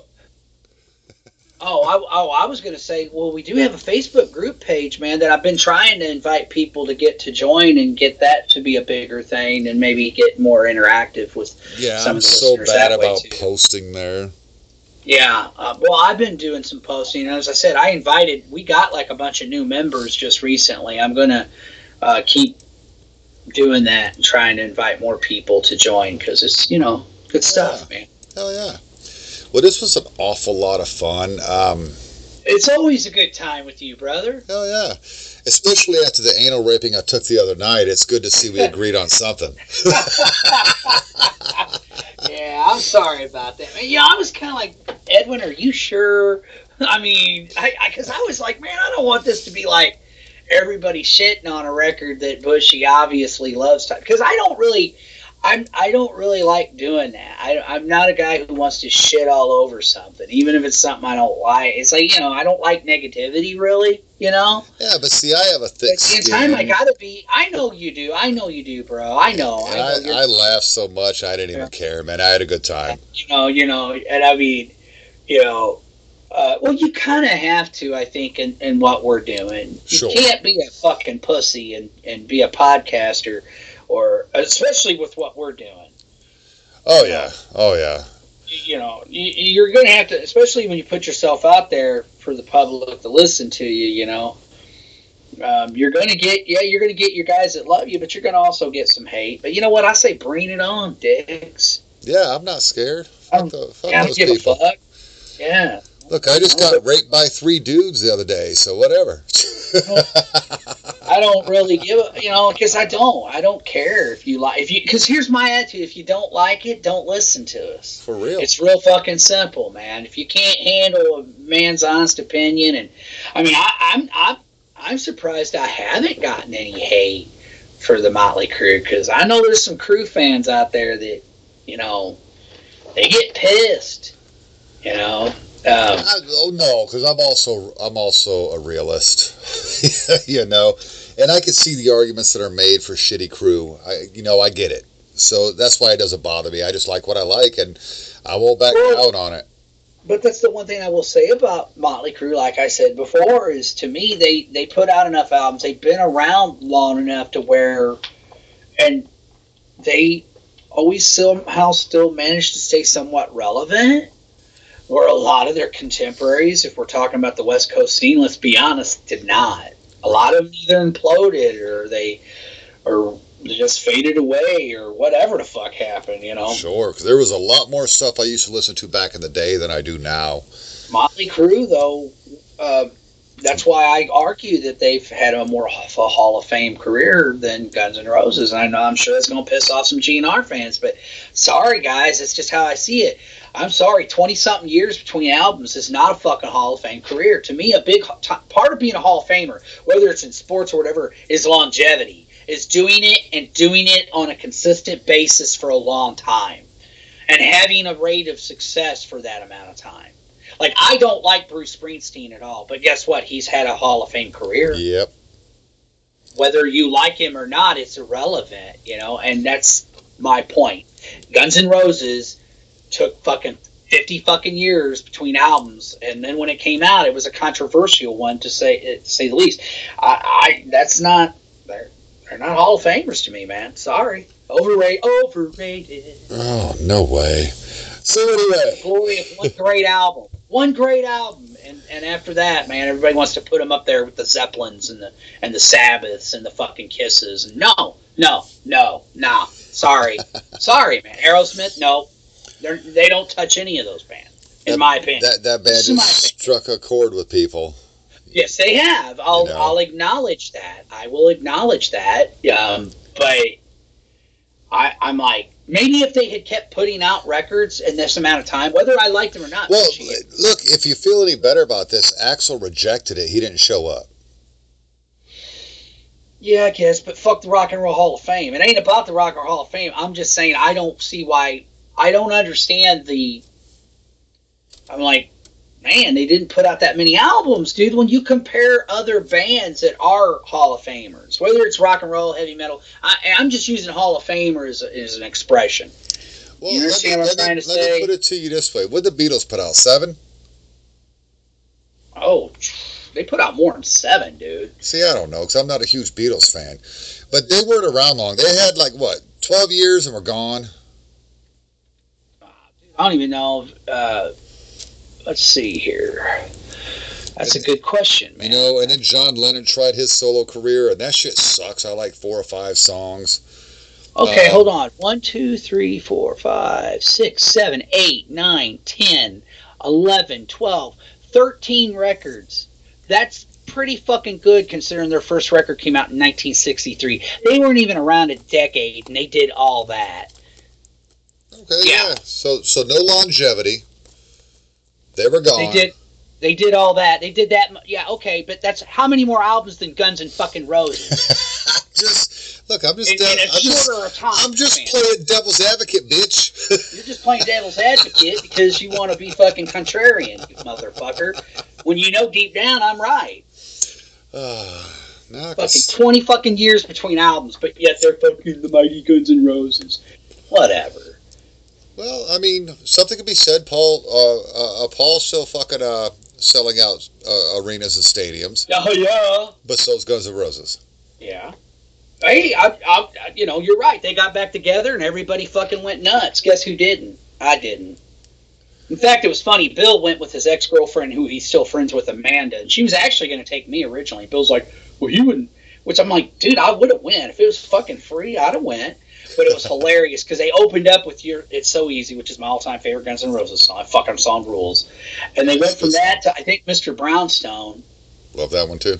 Or maybe it was Night Train. I can't remember what it was. And then they went They went into some bullshit. I forget what song it was, but it was from one of the later albums that I did not like. And Bill turned around and looked at him and said, see, if Mike was here, he'd be like, let's go. And I'm like, no, I wouldn't have. I would just went and got a beer break.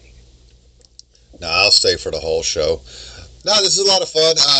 Boy, AC/DC, like I said, let us know what your picks are. Yeah.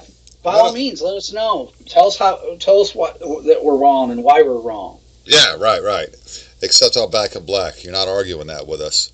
And tell me why I'm wrong about Guns N' Roses and why they're like the greatest band ever. And the guy, Guns N' Roses. Oh, they're not the greatest band ever. Calm down. Calm down there, baby. Oh, hey, man. The way some people act. Fuck. I mean, I like the hell out of them, but whoa. Greatest ever? No, calm down. Yeah, people want to compare them to the Rolling Stones. They ain't even pimple in the ass of the fucking Rolling Stones, okay? Let's get real here. No. Now, there is a band with some longevity. Oh, yeah, you think? Fucking love the Stones. Fuck yeah. So, all right, Metal Mike, you got anything to plug this week? Honestly, dude, I really fucking don't, man. I can't. Oh, yes, I do. Yes, I do have something to plug now that I think about it. Hell yeah. Yes, I do. Let's see here. I am going to plug a band that I've plugged before. But what's cool about it is it's their brand spanking new album. It just came out. I haven't gotten the vinyl yet, but I got the digital download because I bought the album from their Bandcamp, and whenever you buy something in physical media, they give you a digital version of it for free, which is pretty sweet. Comes with it, I guess I should say. Nice. And, God damn it. Looking for it. Okay, here we go. Yeah, the band is Haunt. Trevor William Church, who's the son of the bass player for Sammy Hagar, Bill Church. Yeah. He had two bands. Of course, I've mentioned them both before many times. There's Beastmaker, his doom metal band, which is they're no longer doing it, I don't think. But his other band, he is still going strong with it, and they're more of a new wave of traditional hard rock and heavy metal. Haunt is the name of the band, and their latest album is Beautiful Distraction. Just came out, and it's a killer record. I highly recommend it. Go to their Bandcamp, buy their stuff. If you loved, because it's very new wave of British heavy metal sounding. I hear some Maiden in there. I even hear a bit of like Thin Lizzy with the twin guitar attack. Just really cool stuff. I love them. I think they're great. I highly recommend them. I think I've even had you play them here on the show before, Bush. Really cool band. New album, Beautiful Distraction. Check it out. Hell yeah, check that out. I have one. I actually discovered them because of Decibel Geek Live last Friday. Dawn of the Rising. They have... Dawn of the Rising. I'm writing that down right now because I'm always looking for new songs. Well, I'm going to put their new song at the end of this. You know how I always play the last song and I play the whole song? They have a new track out called Soldiers. It's heavy, it's thick. But it reminds me of like Ace Frehley Rock Soldiers. Oh yeah? But it's much heavier, and the lyrics are cheesy while not being cheesy, if that makes any sense. Okay. So check out Dawn of the Rising. They're on all the socials. They do have one album on. Nope, it looks like a track. So maybe they just have released tracks. I see Just Broken, Prophets of Fire, Endless Cries, The Rising. They have a self-titled called Dawn of the Rising. I highly recommend you check those guys out. It's definite good stuff. Chris and Aaron interviewed the singer and guitar player, and even through their technical difficulties, because there was a crazy echo. Man, that great video. They premiered the video on Decibel Geek. Check it out, Dawn of the Rising Soldiers. Go to Bandcamp, buy their shit. It's real good stuff. Cool. All right, Bush, I'll check them out, man. Hell yeah, it's good stuff. I mean, actually, I got turned on to a few bands from listening to Aaron and Chris, man. Same. Yeah, some cool stuff. Good guys, man. We love the Decibel Geek guys. They rule. Hell yeah. You know, Can't wait to go to Rockin' Pod in April. And, of course, I also want to plug the station and all the amazing DJs, including my co-host. You can check them out there at thatmetalstation.com. And we're also going to be doing something pretty cool here in the future. I'm not going to quite get into it now, but pretty soon I will. Stay tuned. Stay tuned for sure. All right, man, let's get out of here. Final thoughts. Keep fighting the good fight and stay metal, my brothers and sisters. Hell yeah. Buy vinyl. We'll see you next time. Hey, this was really fun. We hope you liked it too. Seems like we've just begun when suddenly we're through. Goodbye, goodbye, good friends, goodbye. 'Cause now it's time to go. But hey, I say, well, that's okay. 'Cause we'll see you very soon, I know. Very soon, I know. What the fuck is this shit? This is how we say goodbye on The Plug. See you next week.